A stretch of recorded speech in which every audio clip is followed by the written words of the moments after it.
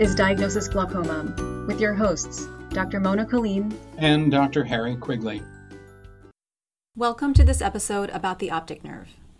The optic nerve is the cable that goes from your brain to your eye. So it's actually an extension of your brain. Glaucoma is one of the conditions that can result from damage to this structure. There are other optic nerve diseases, and we'll discuss how we distinguish between the different kinds. Let's go over some basics first. The optic nerve is composed of brain tissue, as I just mentioned. It also has a supporting shell and blood vessels. There is a cap, and the cap, or the top part of the tissue, which is called the retinal ganglion cells, forms axons. There are 1.5 million axons, approximately, in the optic nerve head. So the optic nerve is like a fiber optic cable that connects the internet system. It's how your eye sends messages to your brain. Now let's talk about the size and shape of the optic nerve. It's a circular disc and it measures about 1.5 to 2.2 millimeters in diameter. It's a disc, as I just mentioned, and within that disc there is what we call a cup. When the size of that cup increases in the disc, it means that there is nerve damage happening. I like to think of the disc as we see it, as an eye doctor looking into your eye, as an opening. It's how the fibers get out of the eye and go up to the brain. And the bigger that opening is, the more leftover space for the fibers that go through it. And that leftover space is what Dr. Kaleem just called the cup. So that's what we look for in glaucoma, is the size of the cup. Harry, do you ever use the words cupping or bean sprouting when you're describing the optic nerve? Yes, the word cupping is frequently used, and by that the doctor means that the cup size increased.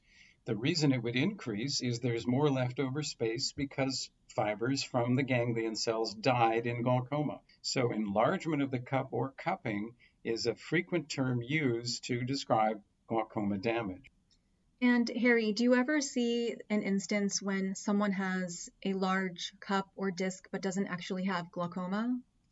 Most often, when people have that appearance, they don't have glaucoma. And one of the challenges for us that we can solve almost always is saying, does somebody just have a large cup, or is that glaucoma damage? It's a little bit like having someone be very tall. You know, LeBron James is really tall. He's abnormally tall, and yet it works for him. And many people have a large cup, but it works for them, and it's not a disease. It's not glaucoma. So having a large disc and a large cup does put you at risk for glaucoma. You're considered a glaucoma suspect. And we continue to follow individuals who have large cupped disc ratios over time with the routine testing that we've mentioned before, like visual field testing and optic nerve head testing, at least once a year. There are families, interestingly, where everybody in the family has a large cup and it isn't glaucoma. That's physiological or normal cupping. And there is very good evidence that the size of your cup is a genetic trait that runs in families. In addition to having a large cup or large disc, another thing that can make your optic nerve look suspicious for glaucoma is something called peripapillary atrophy.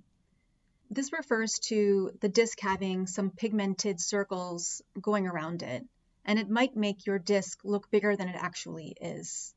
So the doctor may tell you that you have peripapillary atrophy, and that's making your disc look suspicious. And again, you would be coming in once a year for your routine testing to monitor you as a glaucoma suspect. Now, we've talked about the layers of the optic nerve before in our book. You can find it on our website, www.diagnosisglaucoma.com. Click on the section for audiobooks or resources. You'll find our book as an audio version and also as a printed version. You can also download it on Kindle.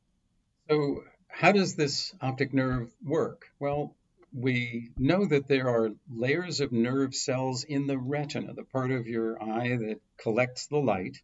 And one group of cells passes the information to a second group of cells. The second group passes it to the ganglion cells, who are third in line, and it's their individual fiber that runs across the retina and goes out through the optic nerve. Now, depending on where the ganglion cell is in the retina, That's where you see what's out in front of you. So we have ganglion cells in the center part of the retina that see right straight ahead. They're the ones that do reading, for example, or watching television. Then there are the ones in the mid-periphery or the far periphery, and those are the ones that tell you you're about to get hit by a truck coming from the right side. Harry, another question for you. What are some of the other conditions that can affect the optic nerve besides glaucoma? Well, if you look at a population of people, there are other diseases of the optic nerve. There are inflammations, there are inherited diseases. Some of the more common ones are actually examples of where the blood flow to the optic nerve stops. Most of those happen suddenly. But if you look at all the disorders of the optic nerve, glaucoma represents between 90 and 95% of them. So it is still the most important one. So when you look at an optic nerve and it looks diseased, do you kind of call it glaucoma until proven otherwise? There are some very specific ways that an eye doctor looking into your eye can see in 3 dimensions. It's the depth of the cup, the depth of the optic nerve as we see it, that helps to distinguish most often between when glaucoma has hurt the optic nerve and when all those other disorders affect the optic nerve. The other disorders cause a pale-looking optic nerve, but they aren't deeply indented like somebody put their thumb in the middle of it and shoved backwards. That's what glaucoma does. It's excavated, like somebody dug it out with a shovel. So then in other conditions that affect the optic nerve, we would not see an increase in the cup. We would typically not see an increase in the cup, and we wouldn't see the disc or optic disc cup to look really deep and undermined, like you could stick your finger in under the edge of it.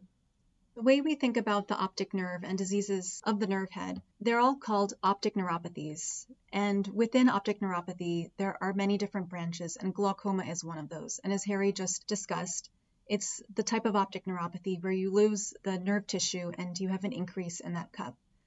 But the other condition which you described, where you have paleness of the nerve, well, that can be due to a number of other different kinds of optic neuropathies.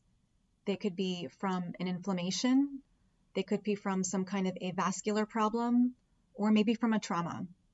There are also hereditary conditions of the optic nerve, and we work with neuro-ophthalmologists. They are our partners in diagnosing conditions of the optic nerve head. Rarely we find people who are not sure whether what we see in the back of the eye is due to glaucoma or due to something else, like multiple sclerosis or one of the brain diseases. And in those cases, we would do imaging, what people know as MRI or CT scanning.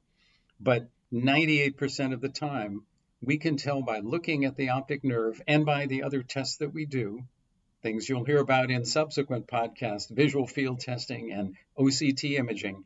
Those typically tell us it's glaucoma and we don't have to do MRI scanning.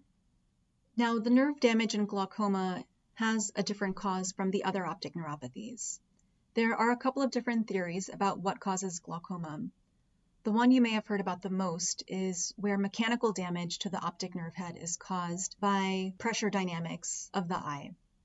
Another etiology is ischemia, or a vascular condition where blood flow to the optic nerve head is poor. And another potential cause is from something called oxidative stress.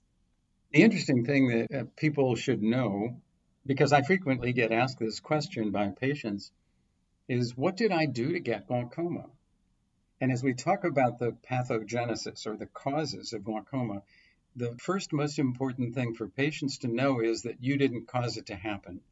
And in general, there's not much of anything that you ever did that made it more likely that you would get it. Now, that's not true of some of the other eye diseases. For example, cataract or macular degeneration. They are very seriously associated with cigarette smoking, for example, but glaucoma is not.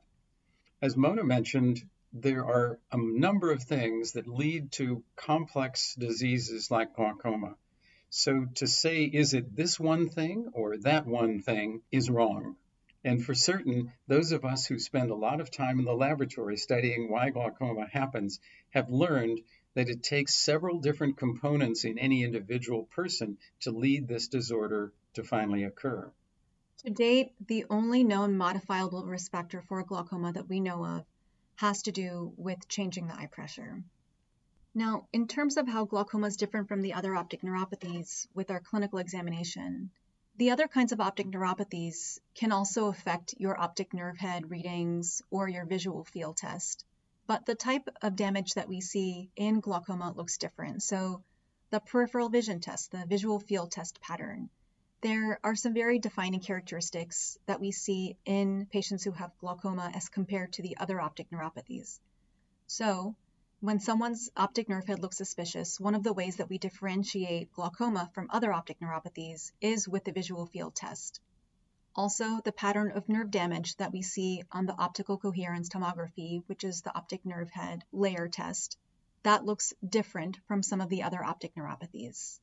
And I will tell you, sometimes it does get a little tricky.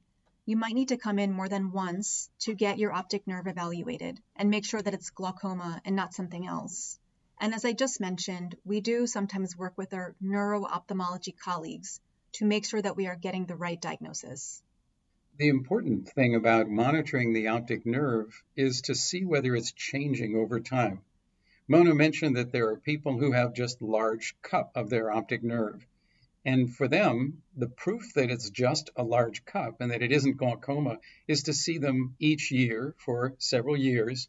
And if every year it just keeps looking the same in our exam, in our images, then we know it's not glaucoma. Whereas if it's changing over time in a way that we can monitor and test quantitatively, then we know for sure it's glaucoma. Do we dare wait that length of time to find out if it's glaucoma? And the answer is yes, we do, because glaucoma is a very slow process in the vast majority of people, and we have time to see it coming, and therefore can prevent you from losing vision by monitoring carefully.